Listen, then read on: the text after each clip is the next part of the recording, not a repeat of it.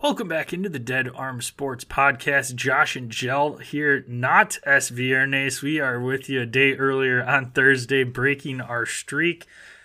What is Thursday? Lunes, martes, S Viernes. Miércoles. That's Wednesday. Thursday's the Dia de Cerveza. Thirsty Thursday. Thirsty Thursday. I like it. And we'll go with that. Have a fun episode for you. Going to go over some NFL rule changes that came out today. Again, we're recording on a Tuesday. Got our top 10 rookie dynasties for you. So we'll see if Jell and I's top 10 line up or not, where there's discrepancies. Dynasty rookie rankings, Dynasty right? rookie rankings, correct, yes. And then the Charles Schwab Challenge preview along with our picks for that. Going to kick it off with a question of the day today, Jell. And I came across this one while I was stumbling around on the internet for some topics and thought that this one was kind of a fun one, kind of outside the box. So it's a would you rather. Uh-oh. This is going to be... Is this going to require the explicit tag? No, it is not. This is kid-friendly. So... would you rather have every traffic light you approach be green all of the time or never have to stand in a line again? So you're out there driving, you know every single light you come across is going to be green. You will never have to stop at another red light. Or, hey, going grocery shopping and, hey, right there and can get in line. This one's not too tough for me. Because I'm gonna take the green light. I'm gonna take the green light every single time, especially when I'm driving through downtown Dallas, and it's like I hit that stretch. Oh yeah, and like there's sometimes like you can kind of cruise and like end up hitting like, you know, if I have to go through 5 lights, there's some days where I can hit like 3 or 4 of those lights green, and it's like. This is like I feel so happy. Like I shouldn't say I feel so happy, but today I hit all 5 of those red lights, and I'm talking. You know, I'm going a block at a time. Oh yeah, big time. And I'm just like, are you fucking kidding me? So I'm taking all green lights. The other thing that I'm gonna add to this is I do actually go grocery shopping probably like 5 to 6 days a week, and it's because I'm 5 minutes from, probably less than 5 minutes from the grocery store. So if I need produce, I'm getting the, you know, freshest thing on the shelf. A lot of times it's like I'm missing like 1 or 2 ingredients if I'm cooking, or maybe I just need to go on a beer run or something. But I just hit that self checkout. I like to bag my own stuff anyways, just because I went to the grocery store the other day. Do you double bag it, Joe? I went through the line. Shut up. Put that explicit tag on now. We earned that one. No, well, so first off, I bring my own bag 90% of the time. I got myself some new reusables off Amazon. # not a sponsor. And God, that'd be nice. But no, I usually like to go through the self-checkout because I like to just bag my own stuff and with my reusables. But where was I going? I think I was going to, I don't remember. For some reason, maybe I just forgot my reusable bags. But I had one of those like half-gallon jugs of pre-made coffee that I like to have in the fridge so that before I head to work, I just, grab a swig straight out of the jug and get a little amped for the drive, for my red light drive. And then, so I bought one of those, and then I bought, I don't know, it was like one other item, and they put it in 2 plastic bags. And I was like, dude, this isn't a heavy item. What are we doing here? Like, So I just hate bagging. Like, I hate baggers, basically, like, because they just way overuse bags or use way too many bags, and it just, that's I guess that's one of my pet peeves here. What grinds my gears? The old Peter Griffin segments. That's one of those things that grinds my gears. So I bag my own groceries, and I'm not buying many things at one time, so it's like, I'm not really waiting for that long. Now, that's also why I actively avoid, like, Walmart, for example, because a lot of times those, like, I might be going in there, I might be buying 2-3 things, but that line might be 15 people deep. So, given that I actively choose to avoid long lines, and I've gotten kind of good at least I'm picking and choosing my times to go shop and my places to go shop, it's not that big of an issue. But when I hit 5 consecutive red lights to go 5 blocks, that is what grinds my gears. So I'll take the all green lights for days. I'm going to go the opposite and go in never stand in another line. I live in a town with 1 stoplight, and I work from home, so I'm not in my car very often, so that I don't mind it as much as I used to. Now, when I was living downtown and had to commute to work still, yeah, then I'd probably be talking a whole nother thing here and be going on the same side as you. But just with the lack of me driving right now and having an infant that I'm taking shopping with me, give me those line-free shopping days. So that's a pretty good point. Yes. So I will go with the no lines. We can be found at Dead Arm Sports, Twitter, Instagram. Check us out on Facebook at Dead Arm Sports. Go to YouTube, Dead Arm Sports, into that search bar. Subscribe, click the bell there. That way you know when our live episodes drop. We monitor that chat. You can ask us any questions there. Otherwise, hit us up on our socials at Dead Arm Sports, at DasJel. That's at DASJEL. I can be found at DasJPEC. That's at DASJPEC. Give us a follow on all of those. Subscribe, rate, and review the podcast on your favorite listening platform. Send us a screenshot, and we will swag you up for free. Going to kick it off with, before we get into the new rules, just kind of a tidbit here. Pat McAfee, who obviously is an awesome, awesome dude. Former punter for the Indianapolis Colts, former West Virginia Mountaineer, is now signing a deal to bring his Pat McAfee show to ESPN. So on to network broadcasting.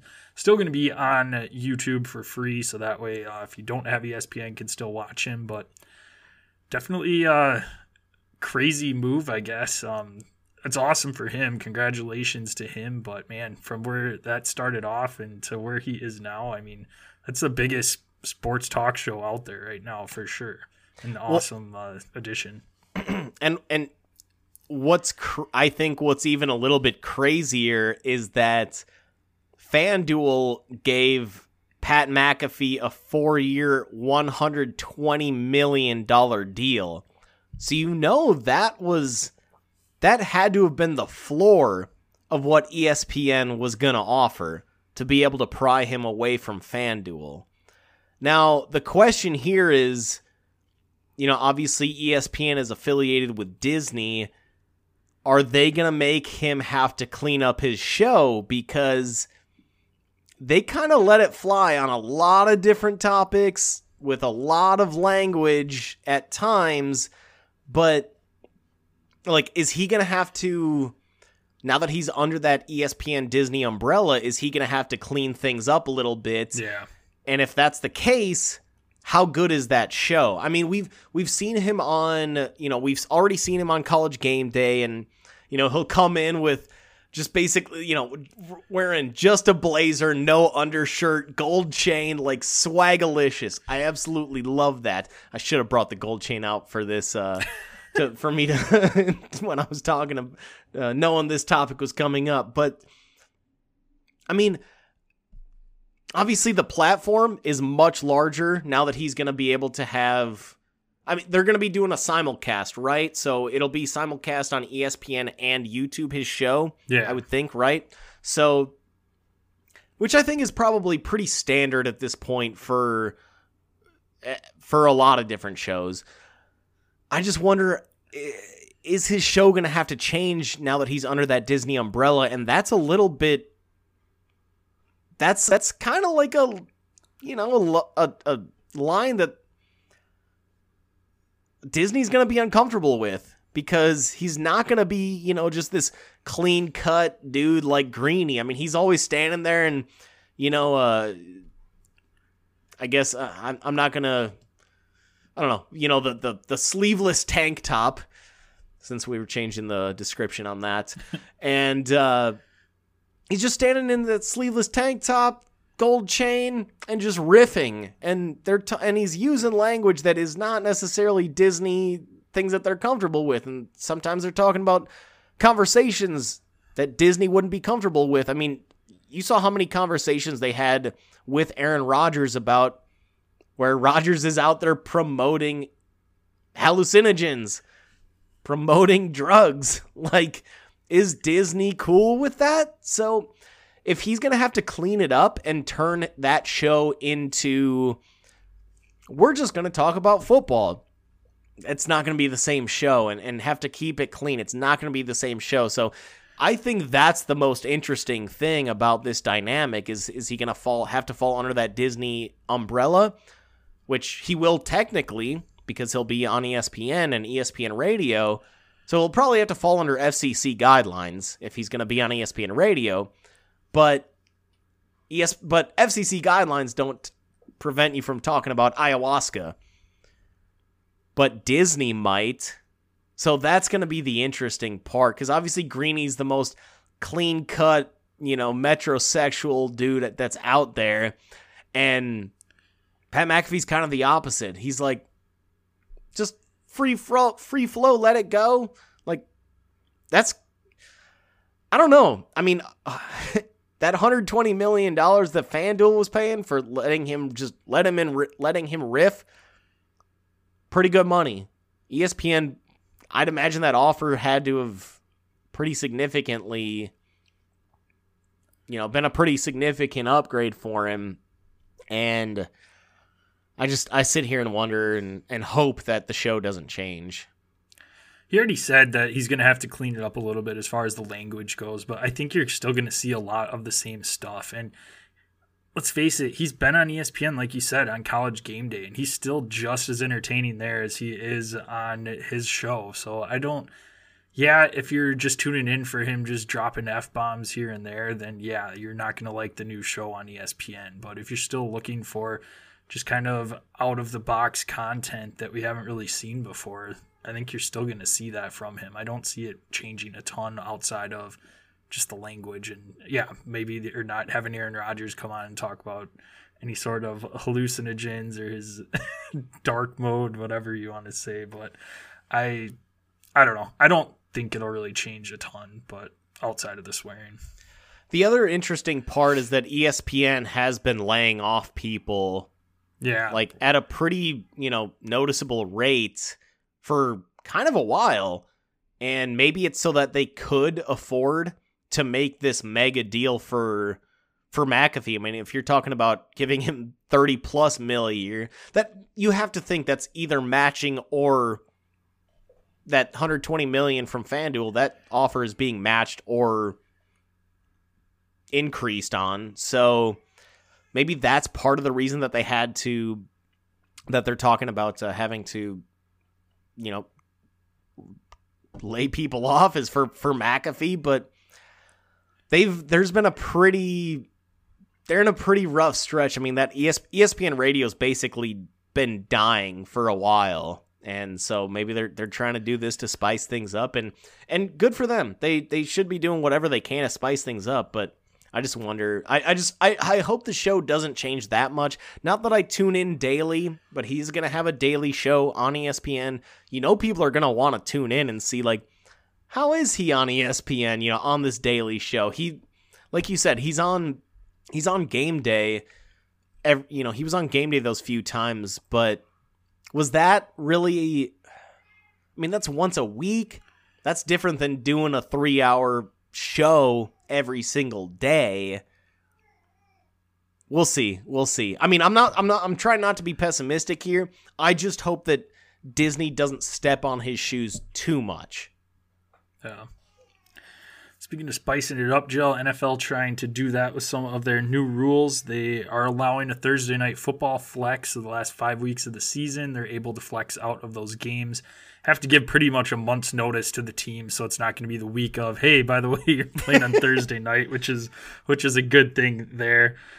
Third quarterback now is not going to take up a roster spot, which is awesome. I think they should have done that a long time ago. And then similar to college, NFL kickoff, now you can call for a fair catch and that ball comes out to the 25-yard line. So trying to discourage injuries on the kickoff, which we've seen the foreshadowing with that. That's what they're trying to do, is get safer. That's where a lot of these nasty injuries end up happening, is on that kick return. So 3 rules, fine with. I don't really have too much either or. I just think at this point, though, if you're going to just do the kickoff with the fair catch, we saw so many out of the end zone last year that were touchbacks. We don't see too many returns on kickoffs anymore. Don't even have it. Why even have guys out there? But I mean, there's not going to be kickoffs shallow of the 25 unless you're going for a little pooch kickoff and trying to get some random middle linebacker to fair catch for, and it bounces off his shoulder pads and you have a chance at a recovery. That's the only it's not like nobody can kick it past the 25 that's in the NFL. So this, I guess, is the first step to the end of the kickoff, and this might be a precursor to the end of the onside kick. Maybe they do end up doing something like, what was it? Was it the XFL that's like, hey, if you convert a 4th and 15 or something like that, you have to get 15 yards past wherever you snap it to be able to retain the ball. Maybe that's where we end up going, because we did see a little bit of success in the XFL with that rule. So I think this is going to be the end of the kickoff. That might end up being working in Devin Hester's favor for him getting into the right. into the Hall of Fame, because there's going to be no other good kick returners. Now we'll see about the punt returns. I think punt returns are also just as dangerous. Obviously, you've got 4 guys on the edge sprinting as fast as they can right at the returner. Like that might be. I don't know if that's gonna go. I don't know how you get rid of punts necessarily, unless you're like, hey, coach, if we place, hey, other team's coach, if we place this at the 23, do you accept? And he's like, oh, no, put it at the 28. It's like, it's like a negotiation. Like, I don't know how you get rid of the punt, but I think kickoffs are, basically done at this point. And they might, if they're going to get rid of, if they're going to implement this rule, you might as well just get rid of all kickoffs in general, because what's the point? At this point. Yeah. No, I agree completely with that. And I think that's eventually where we're going to go to. And got a lot of pushback, I would imagine, from special teams coaches. This is a huge part of their job, along with obviously punt returns and field goal attempts and all of that. So not going to be making as much money. Hey, you just lost half of your job. Why do I need to? I was paying you $800K. I think it's fair for me to drop that salary down to about $500. Is that cool with you? No. Okay, well, we'll just go get somebody else. Right. Adios, Rich Bisaccia. The other note on that third emergency quarterback, that's effectively the Brock Purdy rule. I mean, we saw that Niners game, and you're just putting in garbage out there, and that game was over once Purdy and then Josh Johnson, the backup, went out. And, Jimmy G could have been that emergency third quarterback in that situation. So that's this is basically the 49ers, a.k.a. the Brock Purdy, a.k.a. the Josh Johnson, a.k.a. the Jimmy G rule. I'm all in favor of it. You don't have to. It doesn't, this rule doesn't count against your 46-man roster that is live on game days, but they do count against your 53-man roster that is the live roster going into game day. So you have to have that person on your 53-man roster. You can't just grab some scrub off the practice squad and say, hey, come on up. So they have to be on the 53-man, but they don't count against your 46-man active roster on game day. So I think they did that right. I mean, we don't want to be seeing a game where it's Brock Purdy handing the ball off every single play. Or the threat of Christian McCaffrey. The sight of Christian McCaffrey in an NFC Championship game throwing passes on the sideline and warming up, it's like, okay, we got to change something here. Right. That ain't right. I'm cool with the Thursday Night Football flex, so I'm good. I'm good with the third emergency quarterback. I'm good with the Thursday Night flex as long as they're not adding, some of these teams that are already playing 2 Thursday night games. As long as they don't have to make it a 4th Thursday night, I think I'm okay with it. Ideally, you don't. What's going to be interesting there is who are you going to be able to flex in late in that season? Because I would think Sunday Night Football is going to have first dibs with NBC. Monday night. It's going to have first dibs. ESPN's going to have second dibs. Fox, CBS, they're not going to be giving up their primetime games and being cool with flexing out of their 3:15 games. So yeah, it'll be interesting, the priority. I think Amazon has to be lowest on that priority list. And, looking at that Amazon schedule, I think there's like a Rams-Saints game late in the season. Ooh. That's one of those that you could flex out probably. And maybe because that very well may not be a top 15 or top 5 game, top 4 game. So maybe you can flex another game into that spot, assuming that if the Rams end up being terrible again and the Saints, Dennis Allen strikes again and they're 6-10 at that time or whatever. So I'm cool with that. It just sucks. This is the end of the kickoff. This is the beginning of the end of the NFL kickoff, which, they said that it's supposed to, research says it will reduce concussions by 15% by making this change. If that's the case, I can't go and really argue against it. But kind of, this is the beginning of the end of the kickoff. Top 10 rookie dynasty rankings. We're going to jump into that, give you our top 10 guys of the incoming rookie class this year, and we'll start at number 1, Gel, and tell the viewers or listeners why we both have Bijan Robinson as number 1. Dijon Mustard Robinson. Colonel Mustard. Colonel Robinson has to sit at number 1. I mean, obviously, we've been hyping him up for the last 2 years, saying that this guy, over the last 2 years, been the most dominant running back in college football, and we knew that he was going to end up being a high-end pick. I was surprised that that the Falcons ran to him at 8, but I also get it at the same time. I mean, they need some juice. Arthur Smith is their head coach. He saw what Derrick Henry did in his offense, so let's throw Bijan into that same role and probably a more expanded role given his receiving ability. Whether it's out wide in the slot or out of the backfield, the guy's just going to be getting touches for days. And this Falcons offense, what else do they have? Do you trust Desmond Ridder to be really lighting it up through the air? Probably not. So Bijan, day 1, tons of touches. Cordy P, I'm sorry, buddy, but your day is done in Atlanta. I'm done with you. I'm done with you. Who's and then I guess question to you,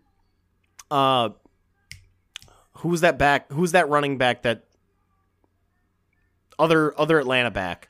Tyler Algier. What kind of role do you see him now? Just talking fantasy. I mean, do you see him being just a handcuff at this point, or do you think maybe they'll be doing split carries, kind of like a Swift Algier combo here, at least for year one, or what kind of role do you see out of Tyler Algier? Not a very big one. This is the Bijan show, so I think he's going to be a 3-down back. They used him at the number 8 overall pick, and he's been the most hyped prospect coming out in the running back position since Saquon, and I think they're going to utilize him. He's a great pass catcher, great rusher, obviously, and like you said, Desmond Ritter's not going to be leading this offense passing. They're going to have to run the ball a lot, and I think he's going to get a lot of touches, especially early on. Hope he's not game scripted out a little bit, but again, he's a great pass catcher, so he's number 1, and I don't foresee him being a bust at all. I think he's going to be phenomenal. No Trent Richardson, nothing here. Nope. No, sir. I, at number 2, am going to jump over to the wide receiver position, and I have Jackson Smith-Njigba over in Seattle. I just think he's too good of a prospect right now. It does concern me a little bit once Geno's gone, but again, Tyler Lockett, you've seen that downfall from him, and especially with that offense now that Russ isn't throwing that deep ball to him, he's not as relevant, and I think Jackson Smith-Njigba is going to be awesome up there as that third wide receiver, eventually taking over that number 2 role outside of DK Metcalf. I think you'll see that transition this season, and I think he's going to be the wide receiver to have out of this group. There's a couple others that I like we'll talk about here in a little bit as well, but Jackson Smith-Njigba comes in at number 2 for me. Yeah, I've got Njigba also at number 2 for me. That Algier contract isn't that easy to get out of. That's going to be the tricky thing, but given that Geno's, after this season, isn't making much money, they can't afford to still hang on to Algier, DK, and JSN. Lockett. Not Tyler Algier. Oh my God. On to Tyler. Lockett. They can't hang on to Tyler. Different Tyler. Tyler Lockett. They can't afford to hang on to him still, given that Geno's going to be making less money.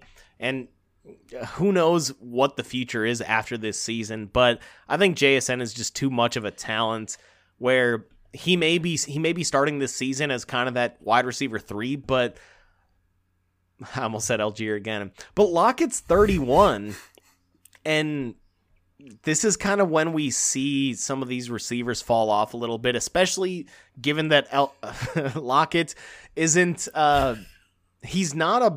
it's not like he's a big dude, big threat size-wise, where like your guys like Julio, like your guys AJ Green, that dead arm, hashtag dead arm, where goddamn, I am struggling. Where Lockett is, he's a smaller receiver. A lot of times those guys are really reliant on that youth speed, that youth athleticism, where now that he's into his 30s and obviously only getting older, JSN's just gonna be able to jump into that spot, I think, pretty easily. Maybe they start off the season with JSN as their 3, but I think after that, you're talking about him and DK on the field at the same time every single play. I think he's too good regardless of that quarterback position, and eventually Seattle's going to figure it out. I don't think that they're going to be bringing in, a Matt Flynn to be replacing Geno. So they're going to figure something out after Geno, and I've got him locked in as my number 2 as well. My number 3 overall, Anthony Richardson, Indianapolis Colts. I look at that rushing ability, that overall athleticism. His ceiling is so damn high. I like Anthony Richardson's future. Obviously, you're taking a little bit of a risk here, but they're going to hand those reins over to Anthony Richardson at some point this season.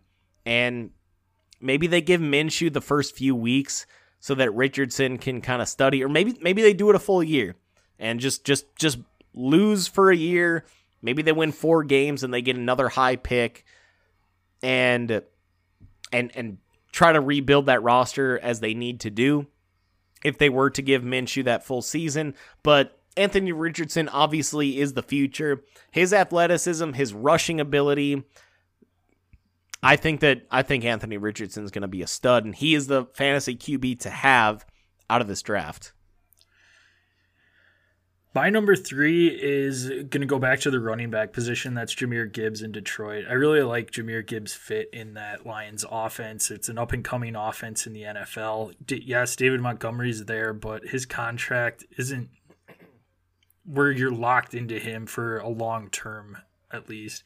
I think he's going to get the bulk of the running back carries, but I think you're going to see Gibbs in the slot. You're going to see him in all the passing plays, and this guy is electric. I mean, he was just demolishing other teams when he was at Georgia Tech, which they haven't been relevant ever in a long time. And he was doing it to some of the best ACC defenses. And then he went over to Alabama and was solid with them last year too. The guy's absolutely electric in the open field, can be a game changer. And I think they're going to give him enough opportunities and to have him be relevant for fantasy, not only in his rookie season, but eventually taking over and being a really solid guy that you can have in your lineup. So I have Jahmyr Gibbs at number 3. Yeah, the only thing that has me a little bit worried, and I like Jahmyr Gibbs a lot because he is really shifty, and like you said, he's going to be used in all facets of the game, whether it's receiving or rushing. I still have a little bit of concern about the size and the durability, given that we're talking Dynasty. That's my only concern. You want to try to get, if you're taking a running back this high, you want to try to get 6-ish years. Does that feel fair? If you're taking a rookie running back at this point of the draft, that's my only concern about taking him this high, but he does have mega upside, and I think right away you'll be able to see a boom. My number 4, I've got Jordan Addison in Minnesota. I like him fitting into that Adam Thielen role a lot.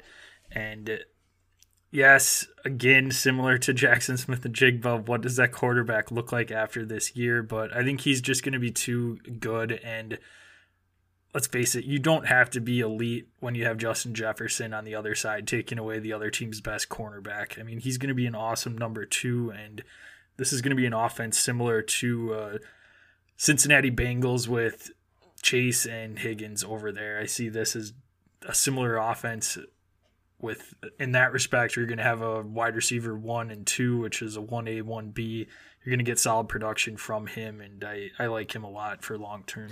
Yeah, I'd slow down a little bit on the 1A, 1B. I'm not quite putting Addison as a 1B there, but no, I've also got Addison pegged in as my number 4 rookie for the Dynasty rankings.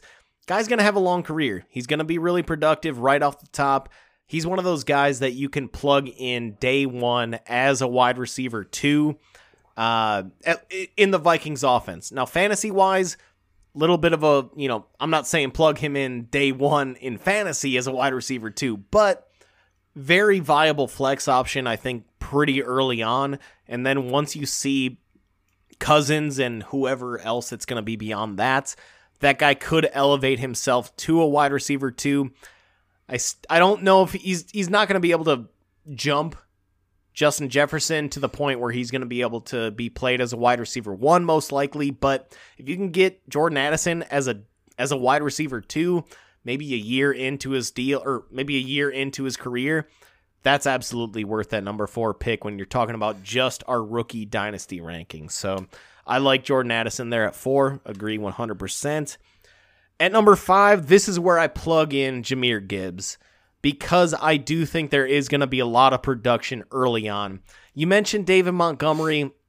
Honestly, I'm not super worried about him. I think now we will probably run into some red zone issues where anything inside the 5, it's not, unless Jahmyr Gibbs is out wide. I don't see a lot of, inside the 10, inside the 8, inside the 5 action going on for Jahmyr Gibbs when you're talking about rushing.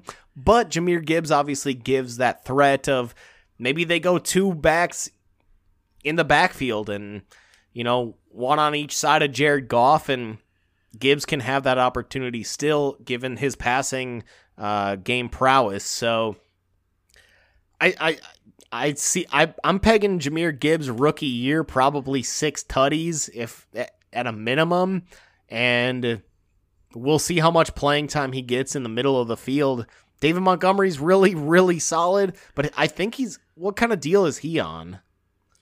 It's like a 3-year. It's a pretty low money deal though. So like if they want 9 to 10 guarantee, if they want to let him walk, they can probably after year one if they really see a lot out of Gibbs. So I've got him here at 5. He's going to get a lot of action though early on. There's a reason they took him at 12.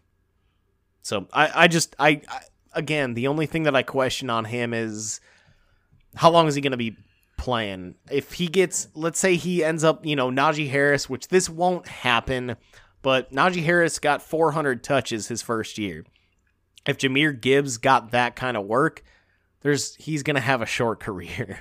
So that's the only, and that's the only thing that I wonder, but that's why they brought in David Montgomery, to lessen that workload on Gibbs. So he's going to be a really nice player. I just wonder about the longevity, and is he a 3-year player versus the probably 8+ year player that we're thinking that Bijan Robinson can be, and versus these receivers that we think could be 10+ year players.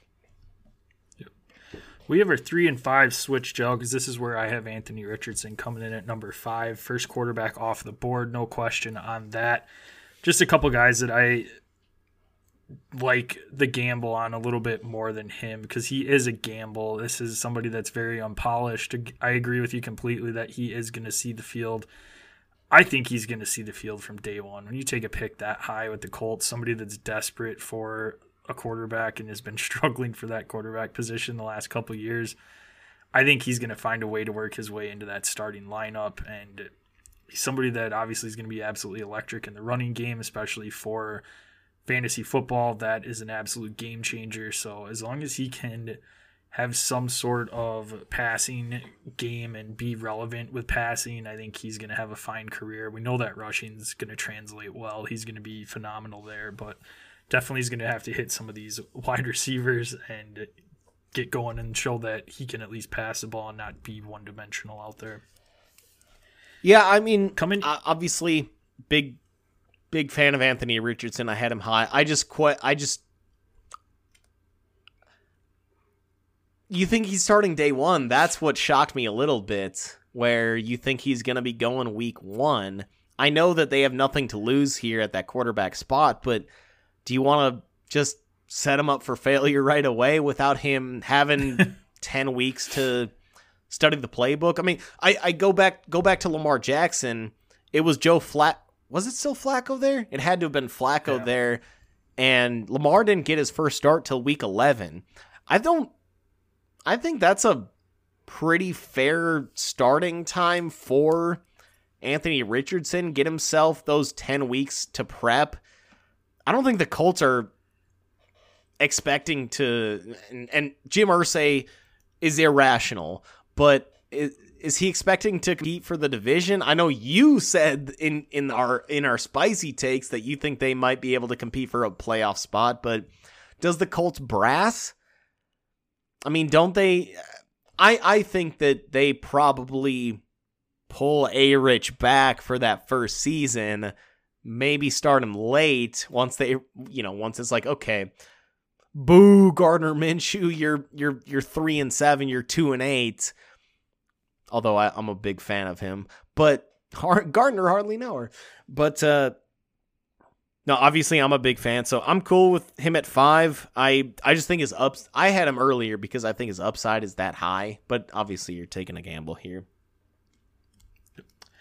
My number 6 is Quentin Johnson, Los Angeles Chargers. With so many injuries to the Chargers every single year, I think he's just bound to work his way into that lineup, be relevant this year. And he's a decent-bodied guy. Yes, he needs to work on his hands. He had some ugly drops, notably in that championship game. That was a disaster, dude. Which is kind of our last look there. But, yeah, no one on his team was very good that game. I just see him taking over. Max Duggan was a stud. Obviously, Mike Williams. Don't throw shade on Max Duggan that game. Or did you say title game? Oh, I was thinking. Okay, yeah. Sorry. I was thinking. Yeah, okay, yeah, no, yeah. Okay, I was like, wait, what did Duggan do that one? Good point. Never mind. But no, Keenan Allen's on his last legs, and Mike Williams can't stay healthy. So I think you're going to get a lot of production in that offense. Obviously, Justin Herbert's one of the top quarterbacks in the league. They like to pass the ball. Austin Eckler just got a new contract, or not a new contract today, but got $2 million of incentives added in. So he's going to be there catching passes, and that offense is still going to be what it has been the last few years. And you can throw Quentin Johnson in there, and I think he'll be fine. So I like him there. Yeah, you've obviously got Justin Herbert. That's your quarterback. That's his number one asset here. The number one thing that makes him an extremely intriguing prospect. I've got him a little bit further down on my list just because I don't see, he's out there dominating against 5'9", Big 12 corners because he's a big dude. But there's a lot of similarities with him and Mike Williams, and we've seen Mike Williams be a really nice player. So I think it might take a little bit for Quentin Johnson to pop, but he could, as long as he fixes his hands. I'm going to go with a different wide receiver here at 6, and I'm going to go Zay Flowers with Baltimore here at 6 out of Boston College. I look at this wide receiver room, and it's Odell Beckham, it's Rashad Bateman, and it's like, your boy. Thank you very much for the reminder. Bateman has never stayed healthy. When he's on the field, not a whole lot of production. Odell, we have no idea what we're getting out of him. It wouldn't shock me if by week 10, week 8, week 10, we're looking at Zay Flowers as the number one wide receiver in that wide receiver room. Is there anybody else in Baltimore outside those two? What's that? Aguilar?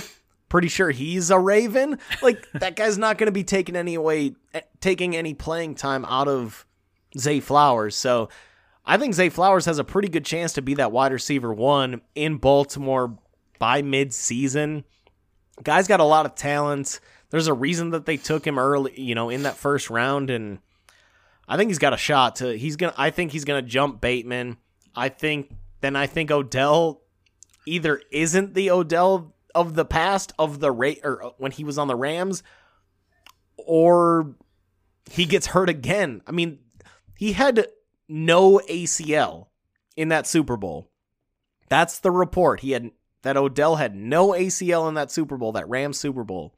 Can he just come back and be himself? I mean, he's in his 30s. It's not like he's still a 25-year-old, 26-year-old. He's past his prime. Zay Flowers, I think the opportunities out there are immense. Yeah, no, I'll talk about him in a little bit. I'll let you hit your 7 here. And the only thing that concerns me a little bit with him is just his size, too. He's a small guy. I don't know that he'll ever work his way into that wide receiver 1 role. And the thing that concerns me the most, too, is, yes, we've seen Mark Andrews be phenomenal at that tight end position. But again, Lamar's passing has been suspect.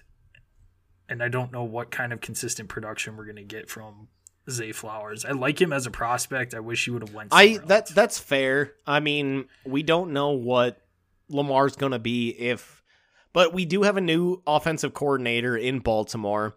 So hopefully he's going to be able to set up Lamar for some more easy passes rather than the previous guy who was basically, he was the same OC that made Colin Kaepernick awesome. And the reason Kaepernick was awesome was because he could throw a deep ball, really nice deep ball, like Lamar, and Cap had awesome rushing ability, just like Lamar.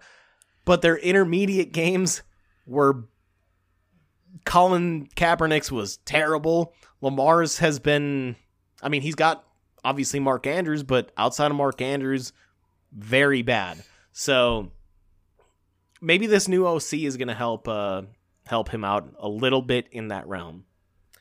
Moving on to my number 7 prospect, another wide receiver, and I'm going with Jonathan Mingo for the Carolina Panthers.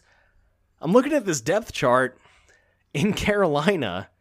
Terrace Marshall, DJ Chark, Adam Thielen, Laviska Shenault. I'm not getting excited about any of those guys. I'm not saying Jonathan Mingo day 1 is going to pop. Obviously, he's still got those other guys in front of him. But how long is Thielen really going to stick around? How long is Chark going to stick around? He's been bopping around the league for the last couple of years.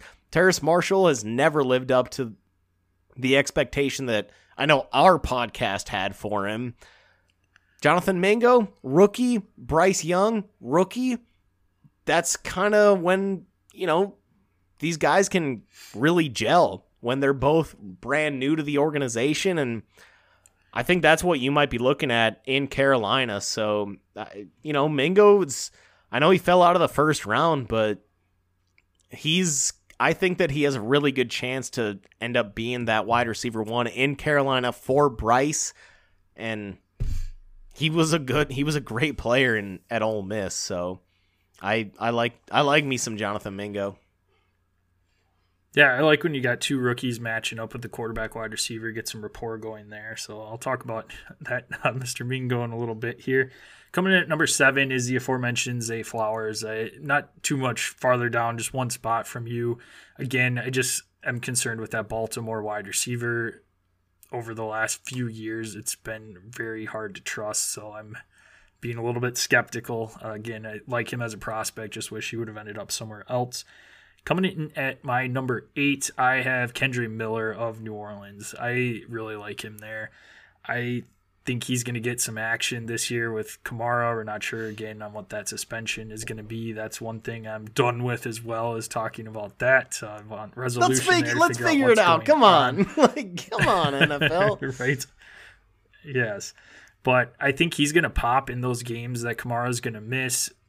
Yes, Williams is there. They brought him in this year, but again, he's not going to be the feature back. He's going to be more goal line and passing game.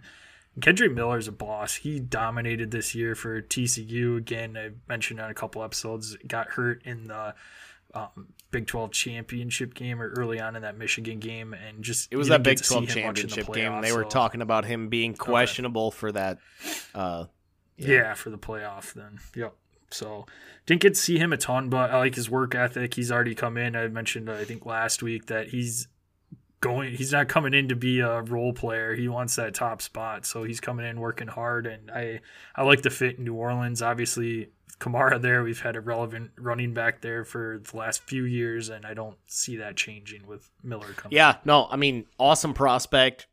Pretty good fit here in New Orleans. I mean, reason I don't have him, I've got him just on my outside looking in, and the only reason is, well, A, they still have Dennis Allen there. I trust nobody under Dennis Allen. Yeah, that's true. And then B, we don't just not knowing the status of Alvin Kamara. I'm kind of surprised the Saints haven't just said, like, dude, send him away for a 7th or something, or a some sort of conditional pick, because Kendre Miller could start. He's one of those backs that was awesome last year. Pairing him with Jamal Williams, that alone is a sweet duo. I just don't know the status of what that playing time is gonna be, and the Dennis Allen factor. So that's my only reason where I'm not gonna have him in my top 10. My number 8. I'm going back-to-back Panthers here, and the number 1 overall pick finally comes off the board at number 8, Bryce Young. I just think right away. I'm not saying he's going to be super fantasy relevant right away, but he was the number 1 overall pick for a reason. He's going to be the day 1 starter. Andy Dalton, enjoy the freaking pine. Like, day 1 starter, and he's got that Russell Wilson comp that's legitimately out there for him. So if he can turn into Russ, and he throws one of the prettier balls that we've seen, certainly the prettiest ball that we have seen out of this draft. Relatively mobile, but he's not one of those guys that necessarily looks to run. So he doesn't have the upside that Anthony Richardson has on the ground, but he can run. He can be mobile. I think that mobility, that athleticism, even though he's 5'10-ish, I think that given that athleticism and that mobility, he can kind of be like Kyler, where Kyler really he doesn't really take big hits. I think Bryce Young could be that same type of player where he's not going to take a big hit and shouldn't be as big of an injury as big of an injury risk. So I like Bryce Young to high. I say high floor. We'll see where the ceiling is at.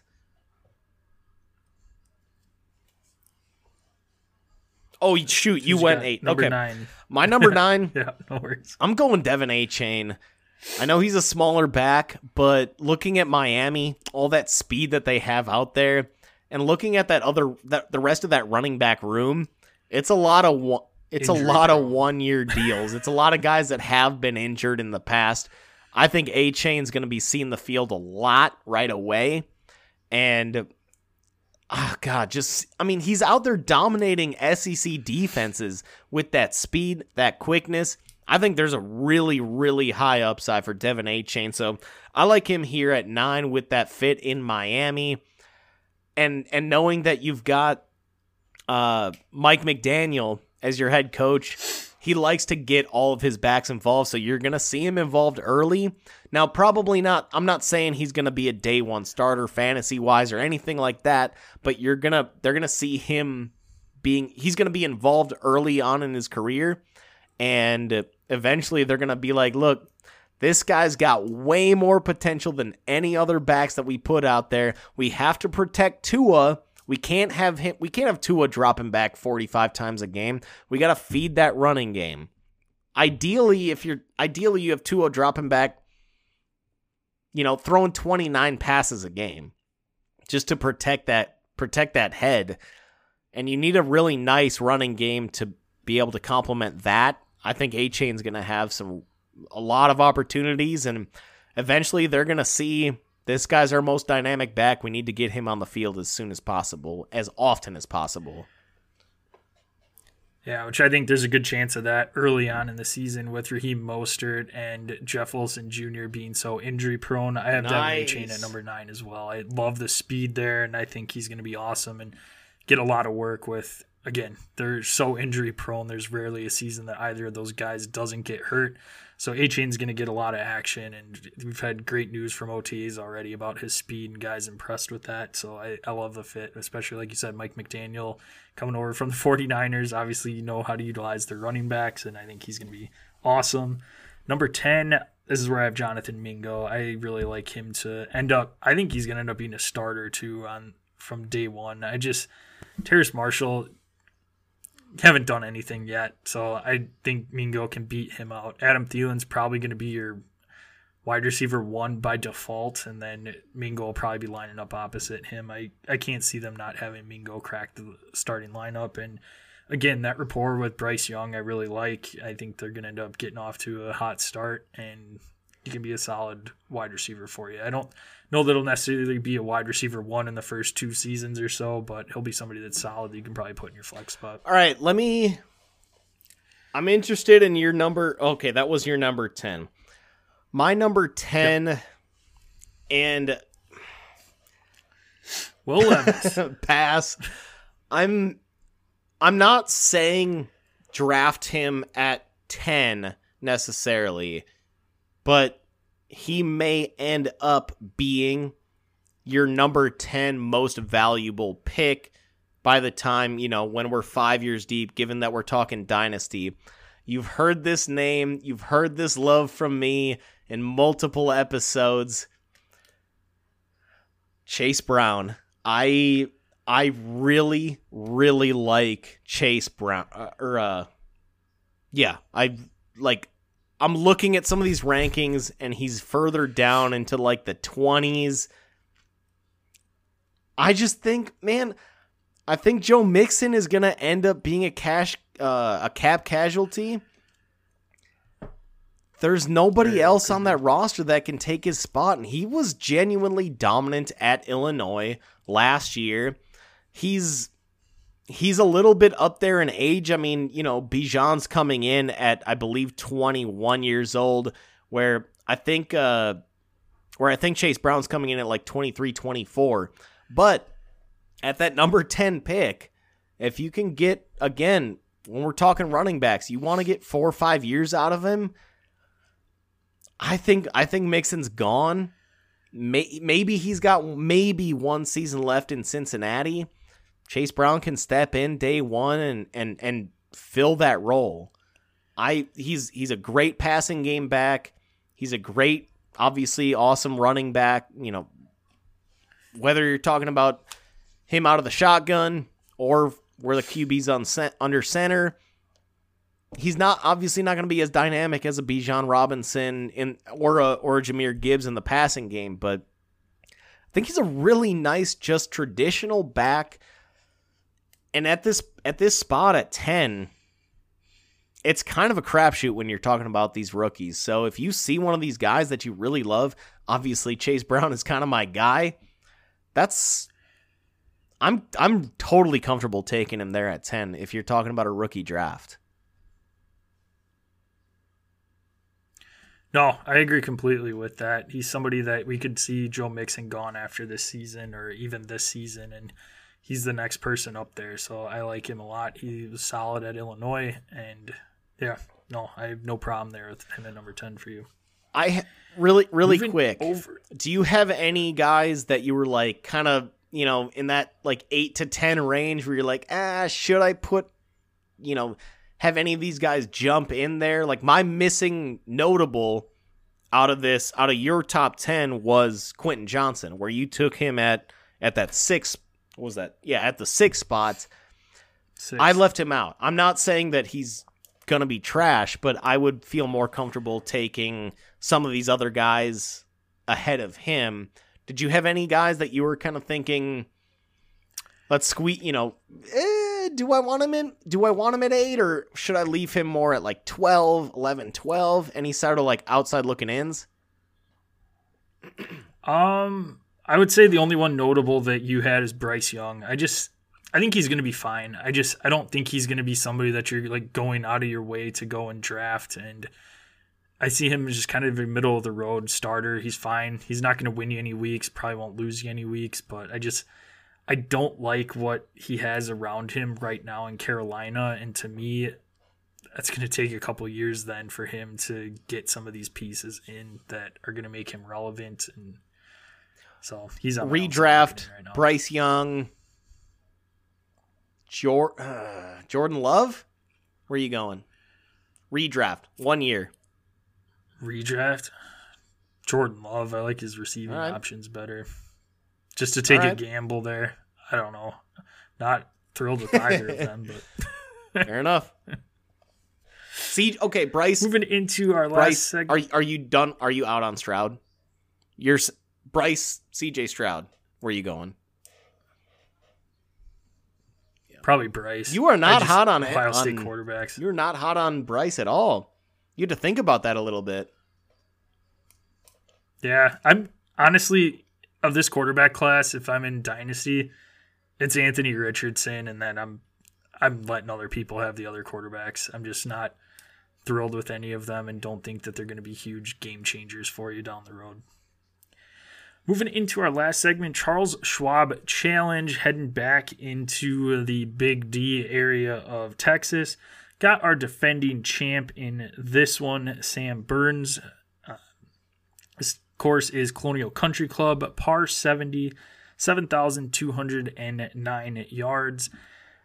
Pretty stacked field coming off of the PGA Championship, which is nice. Notables in this event, Michael Block has that sponsor exemption, so you'll get to see Mr. Block out on the course. Sam Burns, again, defending champion. Joel Damon, Tony Baloney, Tommy Fleetwood, Big Dick, Ricky Fowler, Max Homa, Billy Horschel, Big Dick, Vic Hovland, Sanjay M, Colin Morikawa, Scotty Scheffler, Jordan Spieth. So quite a bit of notables coming off that PGA Championship. Imagine some of those guys are betting favorites. You are correct, sir. Your top 5 are going to be Scotty Scheffler as the very heavy favorite at plus 425. Again, when you see those odds, it's like it's still kind of nuts, but he doesn't have a whole lot of kind of like third tier competition when you're talking about Jordan Spieth as that number 2 at plus 1,000. Tony Finau right behind him at 1,200. Vic Hovland coming off a really nice weekend at plus 1,500. And then Sanjay M coming out at running out your top 5 at plus 1,600. Finishing a couple more, couple guys after him, Morikawa in this order. A Colin Morikawa, Max Homa, Sam Burns, Justin Rose, Ricky Fowler, Tommy Fleetwood. So it's a pretty strong field coming off of a major. Yeah, big time. Get into our picks here. If you're new to the show, welcome in. Each week outside of the majors, Jill and I pick a golfer started with the Century Tournament of Champions, whatever their score is relative to par. That is your score for the week. Doesn't matter if they make the cut or not. Once you use a golfer, can't use them again and cannot pick the same golfer as your opponent for that week. Who's ever in last place gets first pick, and that is Jill. Down a solid 19 strokes. This ain't right. This doesn't feel right. I am at minus 151. And who are you going with this week, Mr. First Pick? I'm going a little, I'm still staying within that group of players that I mentioned, but I'm going to go Justin Rose. He finished with a T9 at the PGA Championship last year, or this past weekend. He won at Pebble in February, so he's been up there in certain events and has played pretty well.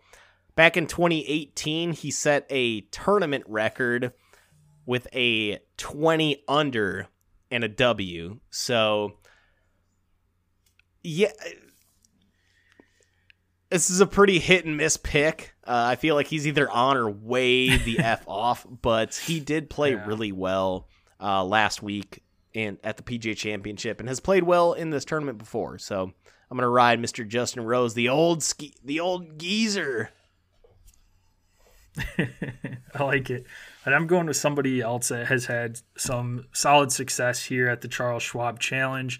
Somebody that made the cut last week at the PGA Championship, and going with the all-time money leader at the Charles Schwab, and somebody that missed out on his homecoming earlier on at the Byron Nelson, and going with Jordan Spieth.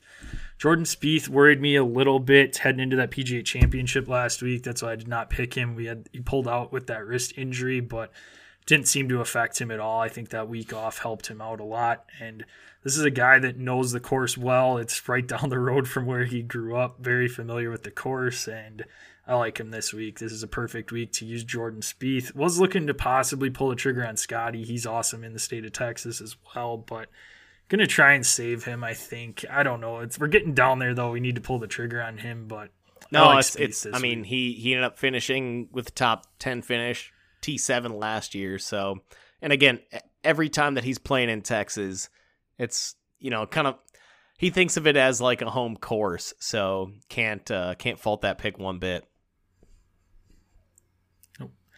We can be found at Dead Arm Sports, Twitter, Instagram. Check us out on Facebook at Dead Arm Sports. We're on YouTube. Go to YouTube, type in Dead Arm Sports into that search bar, subscribe, click the bell there. That way you know when our live episodes drop.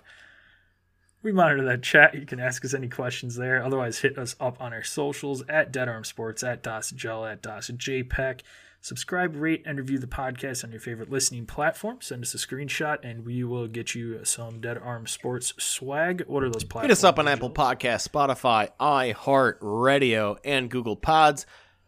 Whatever your chosen listening platform is, make sure to subscribe, rate, and review, or just subscribe, rate, and review on all four, and get all those notifications sent to your phone, which would probably be annoying, but it would help us out.